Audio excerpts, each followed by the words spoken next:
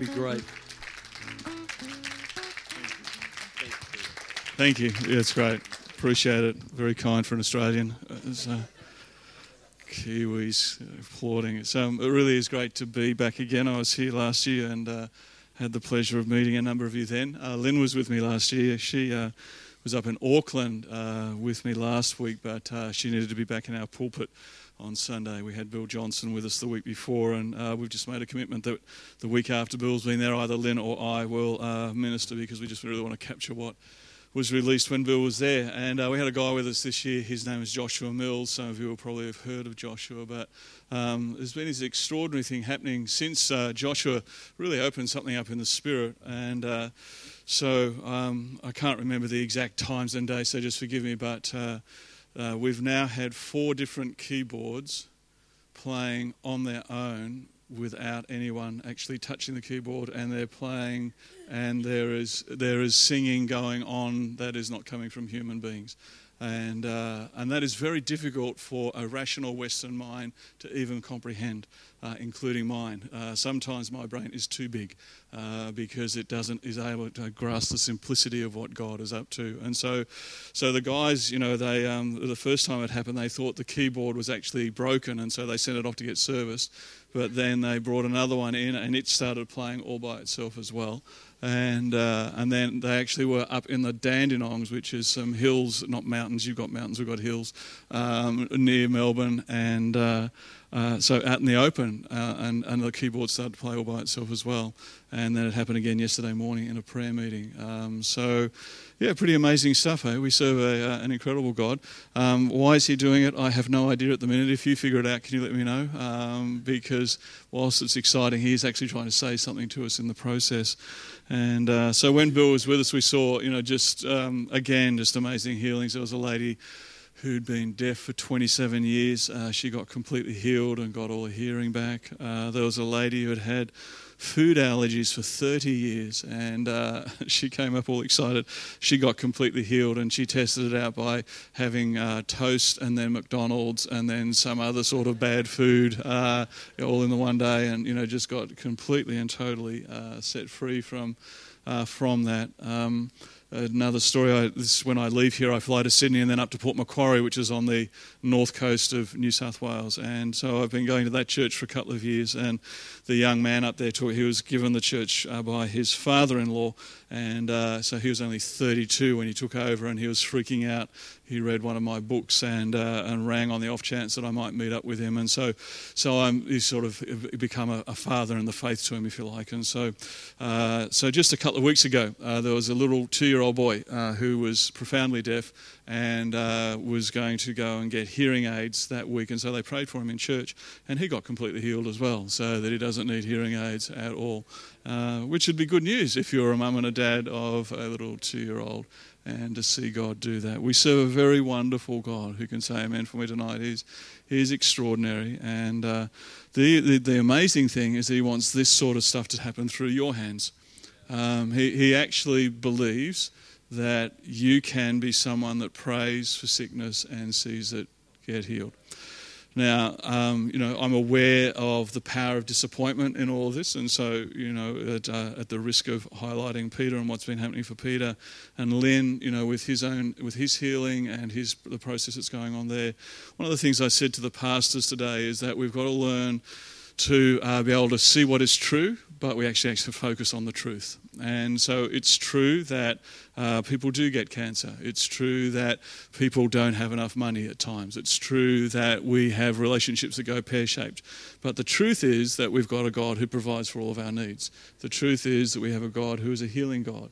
The truth is that we have a God who empowers us to forgive. And so as Christians, we have to learn this tricky little balance between looking at what is true, but not getting consumed by it and focus on it, but by learning to look at what is the truth. And as we learn to look at the truth and focus there's a bunch of mysteries in all of this that I cannot explain to you. I have no idea, why some people get healed and others don't. There were people that we prayed for that were deaf when Bill was there. There was about 4 or 5 people who got healed from various levels of deafness, but then there were a bunch of people who didn't get healed. I can't explain that to you. This is all I do know, is that before we didn't used to pray for anyone to get healed from deafness, and we didn't see anyone get healed. But now we're starting to do it. We're seeing people get healed from it. And so it's a journey that we're all on. We're all growing up into the possibility of who we are in Christ. And so tonight I want to talk about, just take a few moments to think about, who are you really? Who am I really? I want to talk to you a little bit about the restoration of your identity and what actually happened when you were born again, that it's not just about you going to heaven, but it's actually about us all learning to live here on earth like Jesus lived here on earth. So if you've got a Bible, turn with me to Luke chapter 19, and we're going to read from verse 1, a story that if you've been around church for a while will be familiar to you. So he entered Jericho and was passing through, and there was a man called by the name of Zacchaeus. He was a chief tax collector, and he was rich. Zacchaeus was trying to see who Jesus was and was unable because of the crowd, for he was small in stature. So he ran on ahead and climbed up into a sycamore tree in order to see him, for he was about to pass through that way. When Jesus came to the place, he looked up and said to him, "Zacchaeus, hurry and come down, for today I must stay at your house." And he hurried and came down and received him gladly. When they saw it, they all began to grumble, saying, "He has gone to be with the guest of a man who is a sinner." Zacchaeus stopped and said to the Lord, "Behold, Lord, half of my possessions I'll give to the poor, and if I've defrauded anyone of anything, I will give back 4 times as much." And Jesus said to him, "Today salvation has come to this house, because he too is a son of Abraham. For the Son of Man has come to seek and to save that which was lost." There are some of you in the room tonight who have heard verse 10 read, "For the Son of Man came to seek and to save those who are lost." This scripture has been used by preachers over the years to motivate us to the belief that Jesus came to save people so they wouldn't go to hell and they'd go to heaven. The scripture doesn't actually say that. The word that is in there is the word "that." It's not "those." In some translations it's translated "what." And so this verse says, "For the Son of Man has come to seek and to save that," or what was lost. And this word, the word "lost" there is also translated in other parts of the scripture as "destroyed." And so Jesus came to seek and to save something that was destroyed. It wasn't someone, it's something. And so we have to look at the context to try and figure out what is the what or the that. What is the something that Jesus came to seek and to save that was destroyed? I think we can find the answer to it in the context of verse 9. And Jesus said to him, "Today salvation has come to this house, because he too is a son of Abraham." What Jesus is saying is that when we are saved, our identity is restored to us. In the garden, the identity that the human race had as children of God, as sons of God, was lost through Adam and Eve's sin. And salvation, when you were born again, one of the greatest things that happened to you was that your identity as a child of God was restored to you. Here he says son of Abraham, because Jesus is yet to die and rise again. But in the New Testament, Paul refers to us as sons of God. Nowhere in the New Testament are we called sinners saved by grace, although that is a common idea that people have about their identity as Christians. The Bible calls people who are believers in Jesus either saints or sons of God. And so here tonight, you are a saint. That's who you really are. You are a child of God. You really are a child of God. You are a son of God. Your identity has been shaped and formed by a whole bunch of forces, from what your mum and dad said about you, what your siblings said about you, what your family said, or your extended family said about you, what teachers said about you. All sorts of people have fed into your sense of who you are. But when we were born again, the Bible says in 2 Corinthians chapter 5, verse 17, that we became a new creation, old things passed away and new things came. And so one of the new things that came is that we received a new identity. We are actually children of God. We are called to be like Jesus. Your destiny, my destiny, is to be exactly like Jesus here on the face of the earth. Romans chapter 8, verse 29, that Jesus was the firstborn amongst many brethren, and that we were predestined to be conformed to his image. Your destiny is to be conformed to the image of Christ. Your destiny is to be a person who loves like Jesus loved, who had peace like Jesus had peace, who had joy like Jesus had peace, who actually released the supernatural power of God to see blind eyes open and deaf ears open. That is our destiny. And what we're doing is we're learning to grow up into that destiny. Just like we grew up as children, we learned to tie our shoelaces, we learned to ride a push bike, we grew up into all sorts of things. So when we're born again, our identity is restored to us. That which was destroyed through the work that took place in the Garden of Eden, the what or that which was destroyed was their identity, was our identity. And when salvation comes, we step back into our true place. My sin nature has been dealt with, and I now have a divine nature. It says that in all sorts of different places. Basically what it's pointing to is the fact that Christ dwells within me. And so I now have a divine nature. You have a divine nature. Jesus lives inside of us. In 2 Corinthians chapter 5 and verse 13 it says, do you not recognize that Jesus lives inside of you? And one of the problems that Paul was facing was that the New Testament church didn't recognize what had actually taken place when they were born again. What's happened for many of us is that we were born again around a message of don't go to hell, go to heaven, put your hand up, pray a prayer so that you get some fire insurance. And so it created inside of us that when we were born again, it was about actually escaping hell rather than when we were born again, Jesus came and dwelt inside of us. I now have a divine nature. Do you not recognize that Christ is in you? Paul says 167 times in his letters that we are one with Christ, that Christ dwells within us. He's 167 times, he references the fact that when we were born again, Jesus came and made his abode in us. Jesus actually promised this in the Gospel of John. He said, if you love me and you follow me, then my Father and I will come and make our abode in you. You are not a normal person.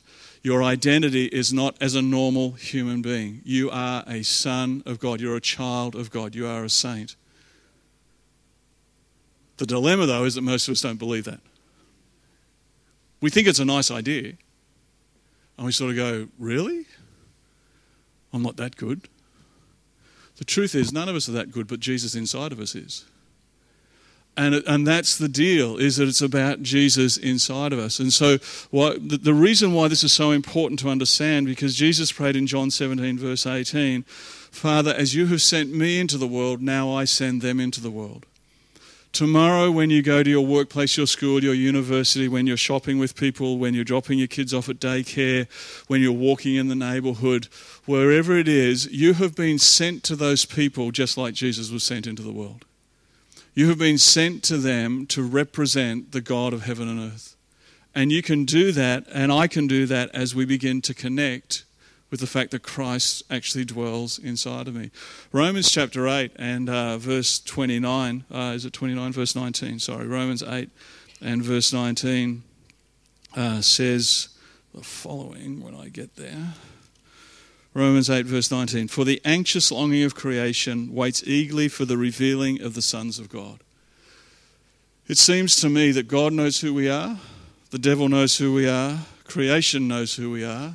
We seem to be the only ones who don't know who we are. We haven't actually figured out who we really are.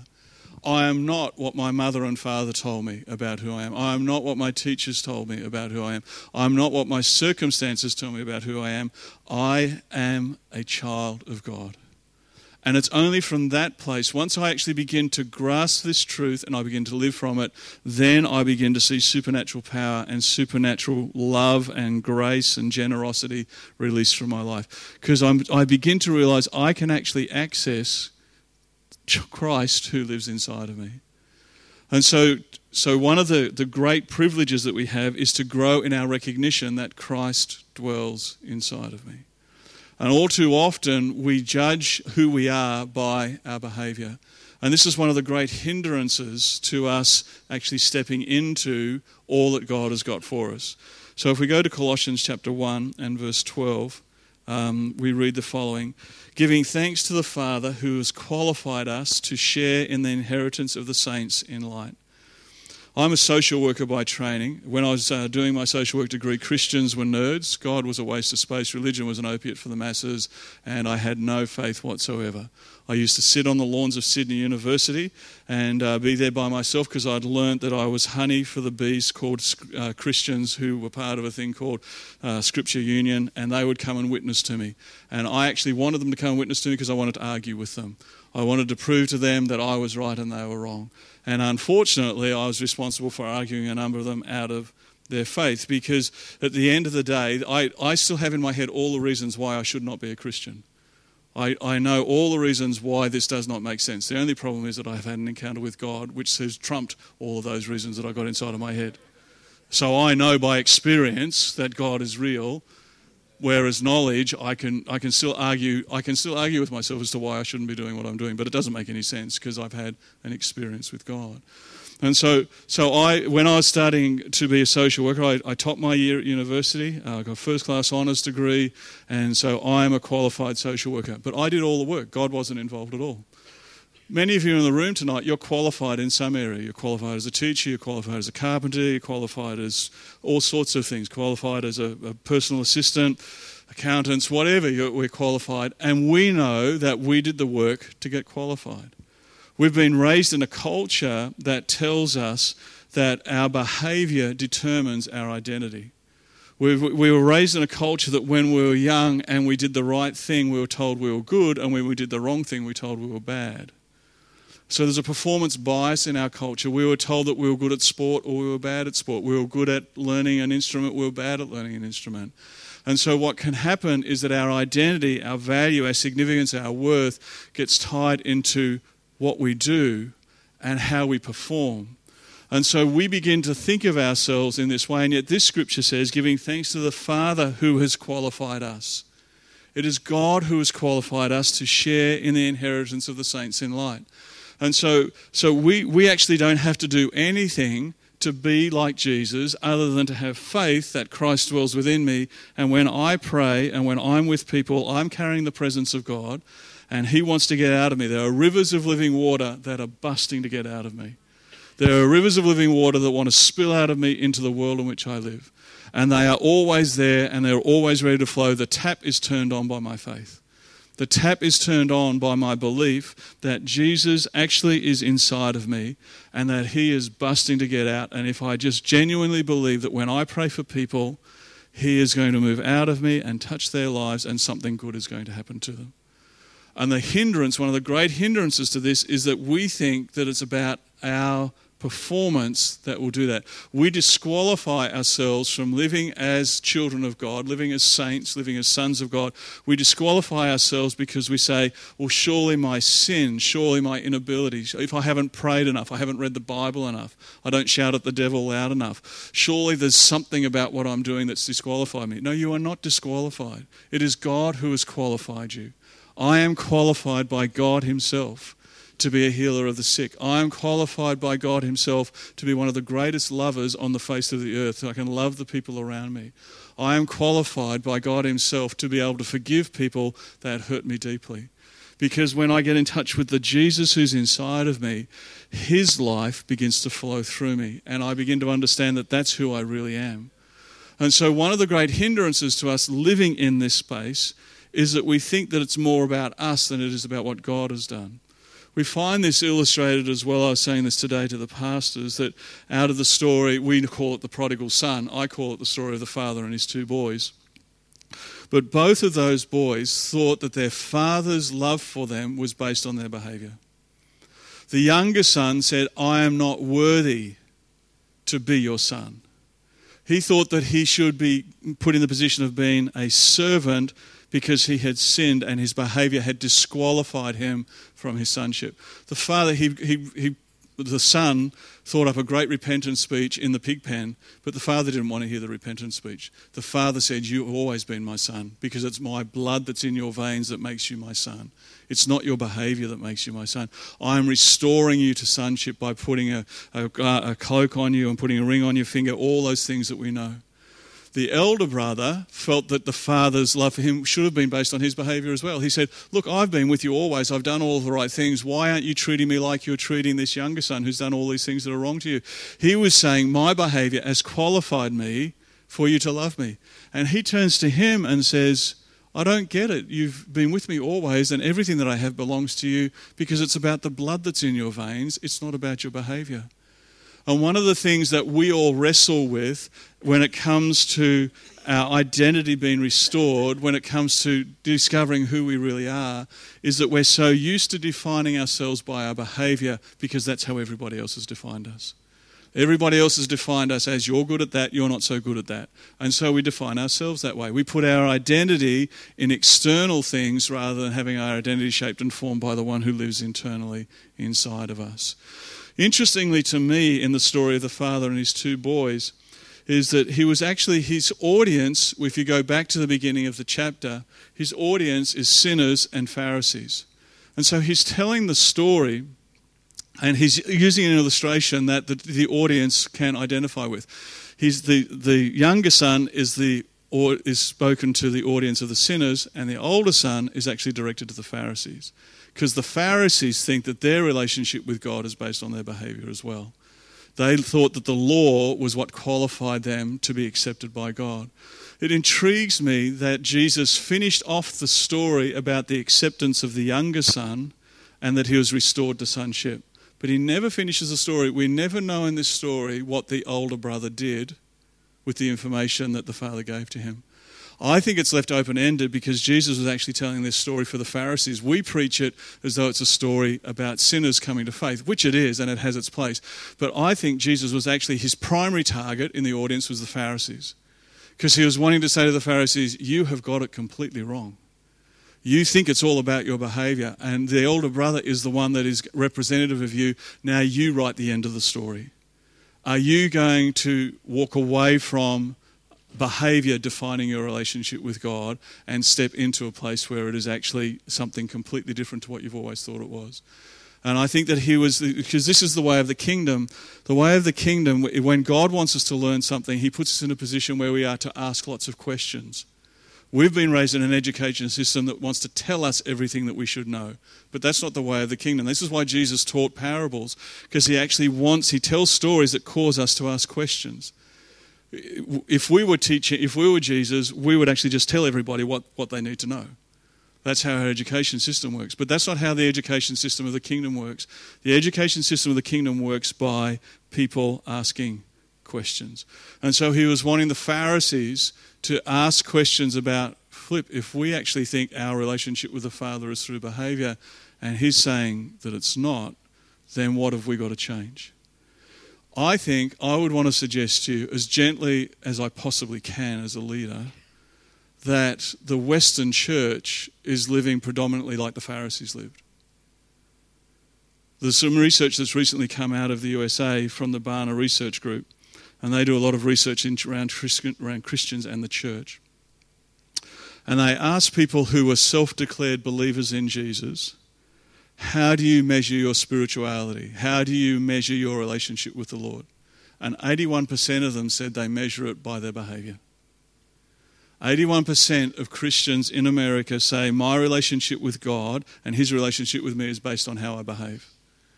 And yet the scripture tells us that that is not how God relates to us at all. He is not relating to us on our behaviour. In Romans chapter 6 and verse 11 it says to be dead to sin and alive to God in Christ Jesus. The book of Romans is actually a book that says stop being sin conscious, stop being focused on your behaviour and be son conscious. Be conscious of who you actually are in me. That your identity is not shaped and formed by your behaviour. Your identity is shaped and formed by the one who lives inside of you. And the problem for so many of us is that we've been caught up, and I'm sort of qualified to say this because I used to do this as a church leader. I think church leaders, we have actually, in an unaware way, we have created an ecosystem inside of church life where people think that if they just behave right, God's going to be happy with them. God is always happy with you. The Bible says that he does not count your transgressions against you. The Bible says that all of your trespasses have been forgiven. God is not focused on your sin. He's focused on your sonship. He's focused on your righteousness. He's focused on calling you up into who you are, not calling you out for the wrong that you do. When you feel the Lord speaking to you about the things that we know are sin in our lives, he's not focusing on that so that you feel guilty and ashamed and condemned. He's shining light on that to say, why are you living at a lower level to what you could actually live at? He's offering you an invitation to allow him to help you to stop doing what is wrong and start to live like he lives. That you would be able, by his grace and by the work of the Spirit, you would actually be able to step into everything that he's called you to be. But because we've got this whole approach to our spirituality that is about managing behaviour, we've got caught up in a system that is robbing us of our true identity. And so for all of us, we actually have to stop and think, what does this mean? Not only for us, but the whole of creation, the whole world that we live in. The people of Rangiora, the people of Christchurch, the people of this area are waiting for us to wake up to who we really are. That I am a child of God. I am a saint. I am not a sinner saved by grace. And because, Jesus, do you not recognize that Christ dwells inside of you? Don't you recognize what you carry? Don't you recognize who you are? And to stop looking at the things that would destroy and take us away from who God is calling us to be. So one of the questions that we've got to ask ourselves is, how did we get here? How did this actually happen? And there's a whole bunch of reasons as to how we got here, and I was unpacking some of those, well, my insights into it anyway with the pastors today. But tonight I want to focus just on one of those reasons so that it can help you as you go away to go on your own journey of, am I going to start to live out of who I really am, or am I going to continue to live out of what everybody else has told me about who I really am? So Matthew chapter 28, if you've got a Bible, we'll turn there together. Again, verses that you're familiar with if you've been around church life for a while. And Jesus came up and spoke to them, saying, all authority has been given to me in heaven and on earth. Go therefore and make disciples of all nations, baptizing them in the name of the Father and the Son and the Holy Spirit, teaching them to observe all that I commanded you, and lo, I am with you always, even to the end of the age. I want to just focus in on the words, teaching them to observe all that I have commanded you. The word observe or obey, depending on which translation of the Bible you're reading, can be translated in the Greek. It expands out to mean guard from loss by keeping your eye upon. So Jesus is saying, when you're making disciples, the one thing that I want you to consistently teach about is to guard from loss by keeping your eye upon all that I have commanded you. And so what we look at is really important. So when it comes to your identity, are you looking at what everybody else has told you about you? Are you looking at what the car that you drive, the house you live in, the job that you've got, your position in the church? Is that defining your identity? Or are you actually looking at, no, my identity is defined by the fact that Christ dwells inside of me and I am a child of God? And so the behavioural orientation of our culture continually pulls our eye away from guarding from loss by keeping my eye upon all that I have commanded you. The word I is really important in here. Unfortunately, for many of us, and including me, until I've sort of gone on this journey with the Lord, we've tended to think about this as referring to, at a minimum, the 10 Commandments, probably more importantly, the 2 Great Commandments, because Jesus said if we follow the 2 Great Commandments, everything would work out. But I want to suggest to you tonight that those are the commandments that were put in place to live under the Old Covenant. They're not the commandment that was put in place to live under the New Covenant. Jesus actually gave us his own commandment. Teach them to guard from loss by keeping their eye upon all that I have commanded you. So in John chapter 15, we read the following in verse 12. This is my commandment, that you love one another just as I have loved you. In verse 17, this I command you, that you love one another. And then over in John chapter 13, he says, a new commandment I give to you, that you love one another even as I have loved you, that you also love one another. By this all men will know that you are my disciples, if you have love for one another. It's a new commandment. So we've got to ask ourselves the question, if it's a new commandment, there's some new information in here that we've never heard before. So what is that new piece of information? This is Jesus' commandment. Guard from loss by keeping your eye upon all that I have commanded you. What he has commanded us is to love one another even as I have loved you. So the new commandment is to love one another even as I have loved you. What's the new piece of information? The new piece of information is even as I have loved you. This has never turned up in any of the commandments before. In the 2 Great Commandments, it's love God with all of your heart, mind, soul, strength, and then to love one another as you love yourself. But it's like everything else underneath the Old Covenant. It's about my effort. It's about my strength. It's about me trying to do what I can do. It's about the law. It's about ticking boxes. It's about behaviour. But this commandment is actually based on the knowledge of how much God loves us. So guard from loss by keeping your eye upon how much you are loved by God, so you love others well. That's what Jesus was saying. The thing that we meant to focus on, the core of our spirituality, the thing that we are meant to keep coming back to again and again and again, is to guard from loss by keeping our eye upon how much God loves us so that we can love other people well. Now, when it comes to knowing how much God loves us, we know that in two places. We know it in our head and we know it in our heart. And most of us, because we've been trained under a Grecian education system, we think if we know it in our head, we know it. But the truth is that we don't, because the seat of our heart is the greater place of knowledge. Ephesians chapter 3 verse 19 says, to know the love of Christ, which surpasses knowledge, so that you may be filled up to the fullness of God. That Greek word to know there means to know by experience and encounter. So to know by experience and encounter the love of Christ, which surpasses head knowledge, so that you might be filled up to the fullness of God. That same Greek word turns up in John chapter 8:32, where it says to know the truth, and the truth will set you free. Not to know. This is why Christians get frustrated with their Christian life, because they think, well, I know that I should forgive and I know that God loves me, but it's not working. Why isn't it? Well, it's because they've missed the fact that that Greek word there is to know by experience and encounter the truth. And the truth is a person, it's not a set of principles. And so because we've got caught up in managing our behaviour, we think the truth is if I just do all the right things, and if I know all the right things, then I'll be set free. But people aren't experiencing freedom. The reason they're not experiencing freedom is because it's to know by experience and encounter the truth, who is a person, not a set of principles. I am the way, the truth, and the life, Jesus said. So to know by experience and encounter the truth, Jesus, so that you can be set free. It's actually ongoing encounters and experiences with God. That's why the worship tonight was so important for all of us, because in that worship, we can bring into this worship, when you come together to worship like this, there are experiences and encounters with God that are waiting for us. And we need to actually to understand we can come before the throne of grace and bring to Him the things that we need to have experience and encounter over. Let me suggest this to you. The Bible says in 1 John chapter 4 that perfect love casts out all fear. So if you have fear in your life, you don't have a deep enough revelation of the love of God. It's a very simple equation.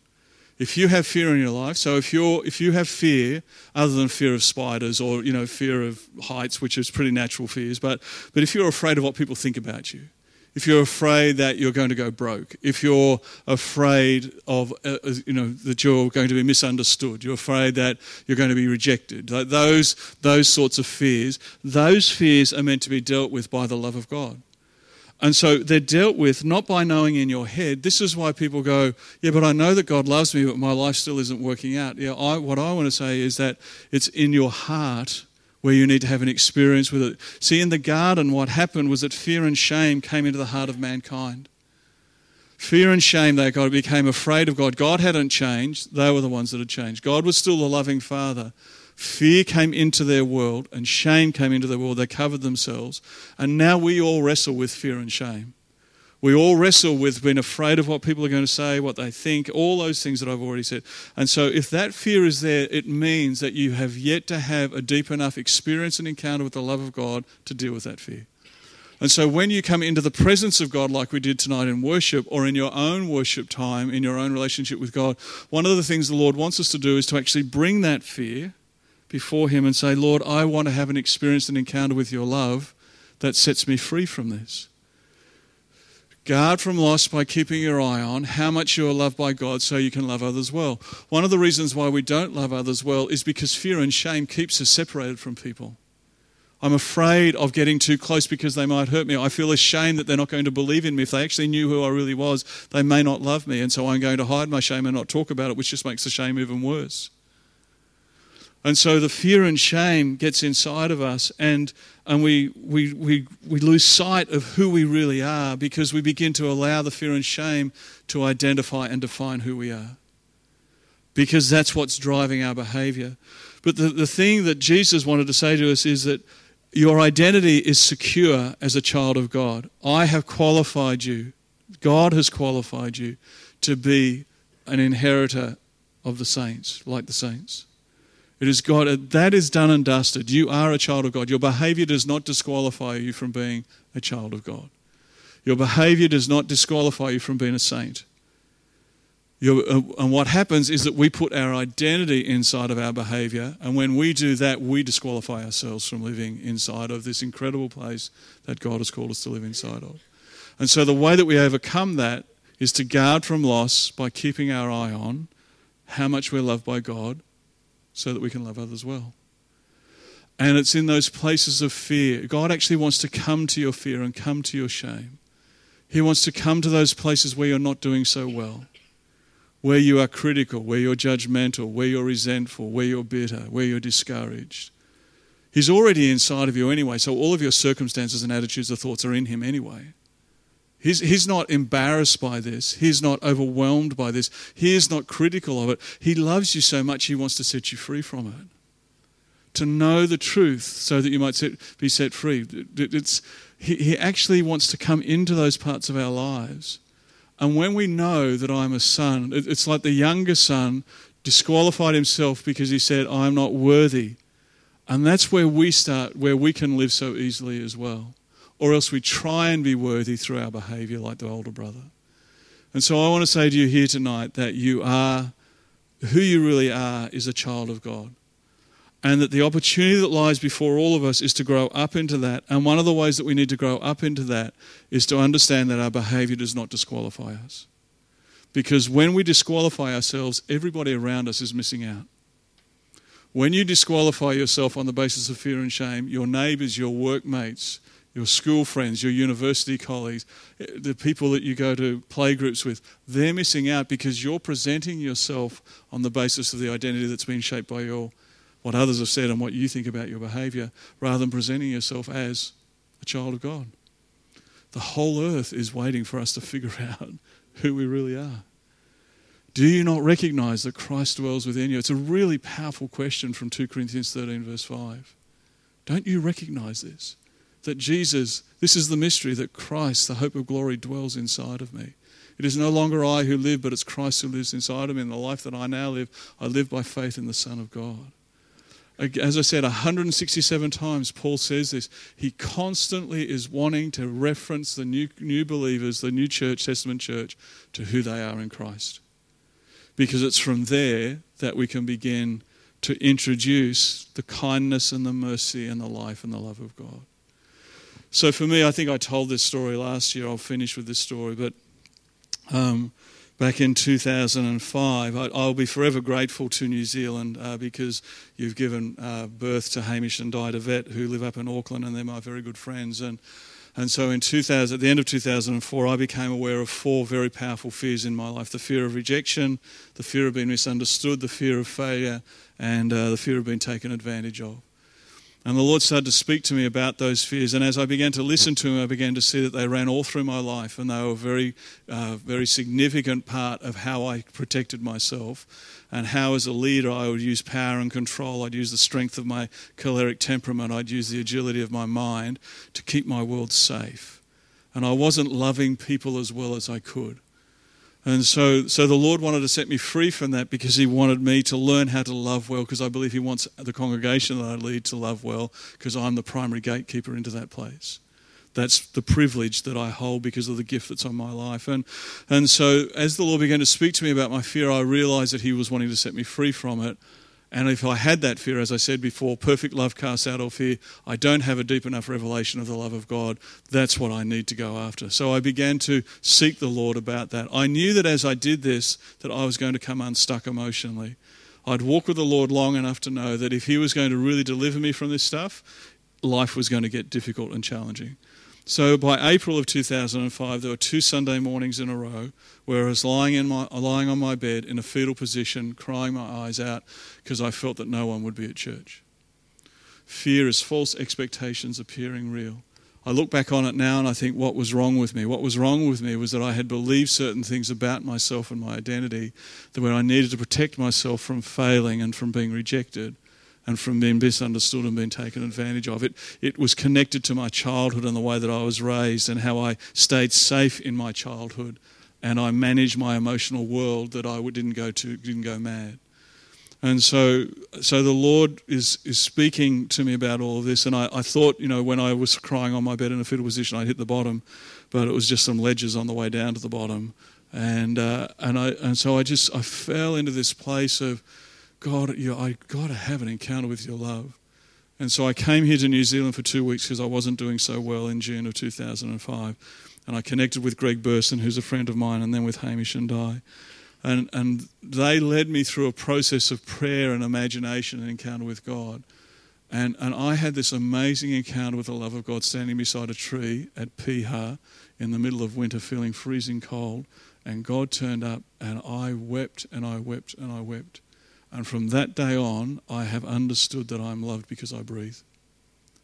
It's got nothing to do with me. I'm loved because He is love. It's who He is. It's not what I do. And His love for me is not based on my behavior. It's based on His character. And so now that I know the love of God by experience, to know the love of Christ by experience and encounter, which surpasses knowledge, so that you may be filled up to the fullness of God, because I know that, I'm able to live in this place of knowing I actually am a saint. I am one of the most incredible people that walks on the face of the earth. I'm an amazing human being. And I carry answers for people that are extraordinary. And it's not because I'm boasting, it's because of the one who lives inside of me. And I want to give Him full reign. I want to let Him get out. And I'll only let Him get out if that's how I see myself. If I begin to disqualify myself on the basis of my bad behavior, that will never happen. And then people won't get healed, and the church that I lead wouldn't be what it is today.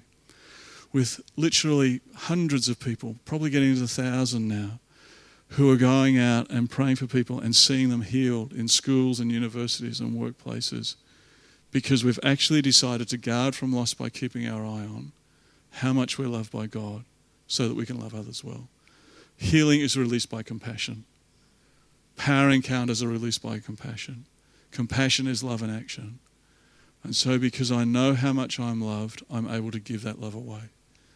So my final thought for you tonight is that if there is fear in your life and if there is shame in your life, then it's probable that you're not going to be loving other people well, because you'll be looking after yourself and protecting yourself more than you will be thinking about them. And I would want to suggest to you that there is an opportunity that lies before you in the coming months, that if you'll just bring that stuff to the Lord, He will come with love to you, and He will come and set you free from that. And from that point, once you begin to actually realize who you are and who He is in you, anything's possible. It all begins to open up. But the core we've discovered for all of this for us is this issue of identity. We actually have to understand who I really am and what happened when I was born again. When I was born again, my salvation has come to this household because he too is a son of Abraham. When salvation came to my household, I became a son of God. And nobody can take that away from me. I cannot live in it, but nobody can take it away from me. It's mine, and I'm there. I have to cultivate it. So let's all stand together tonight as we come to a close.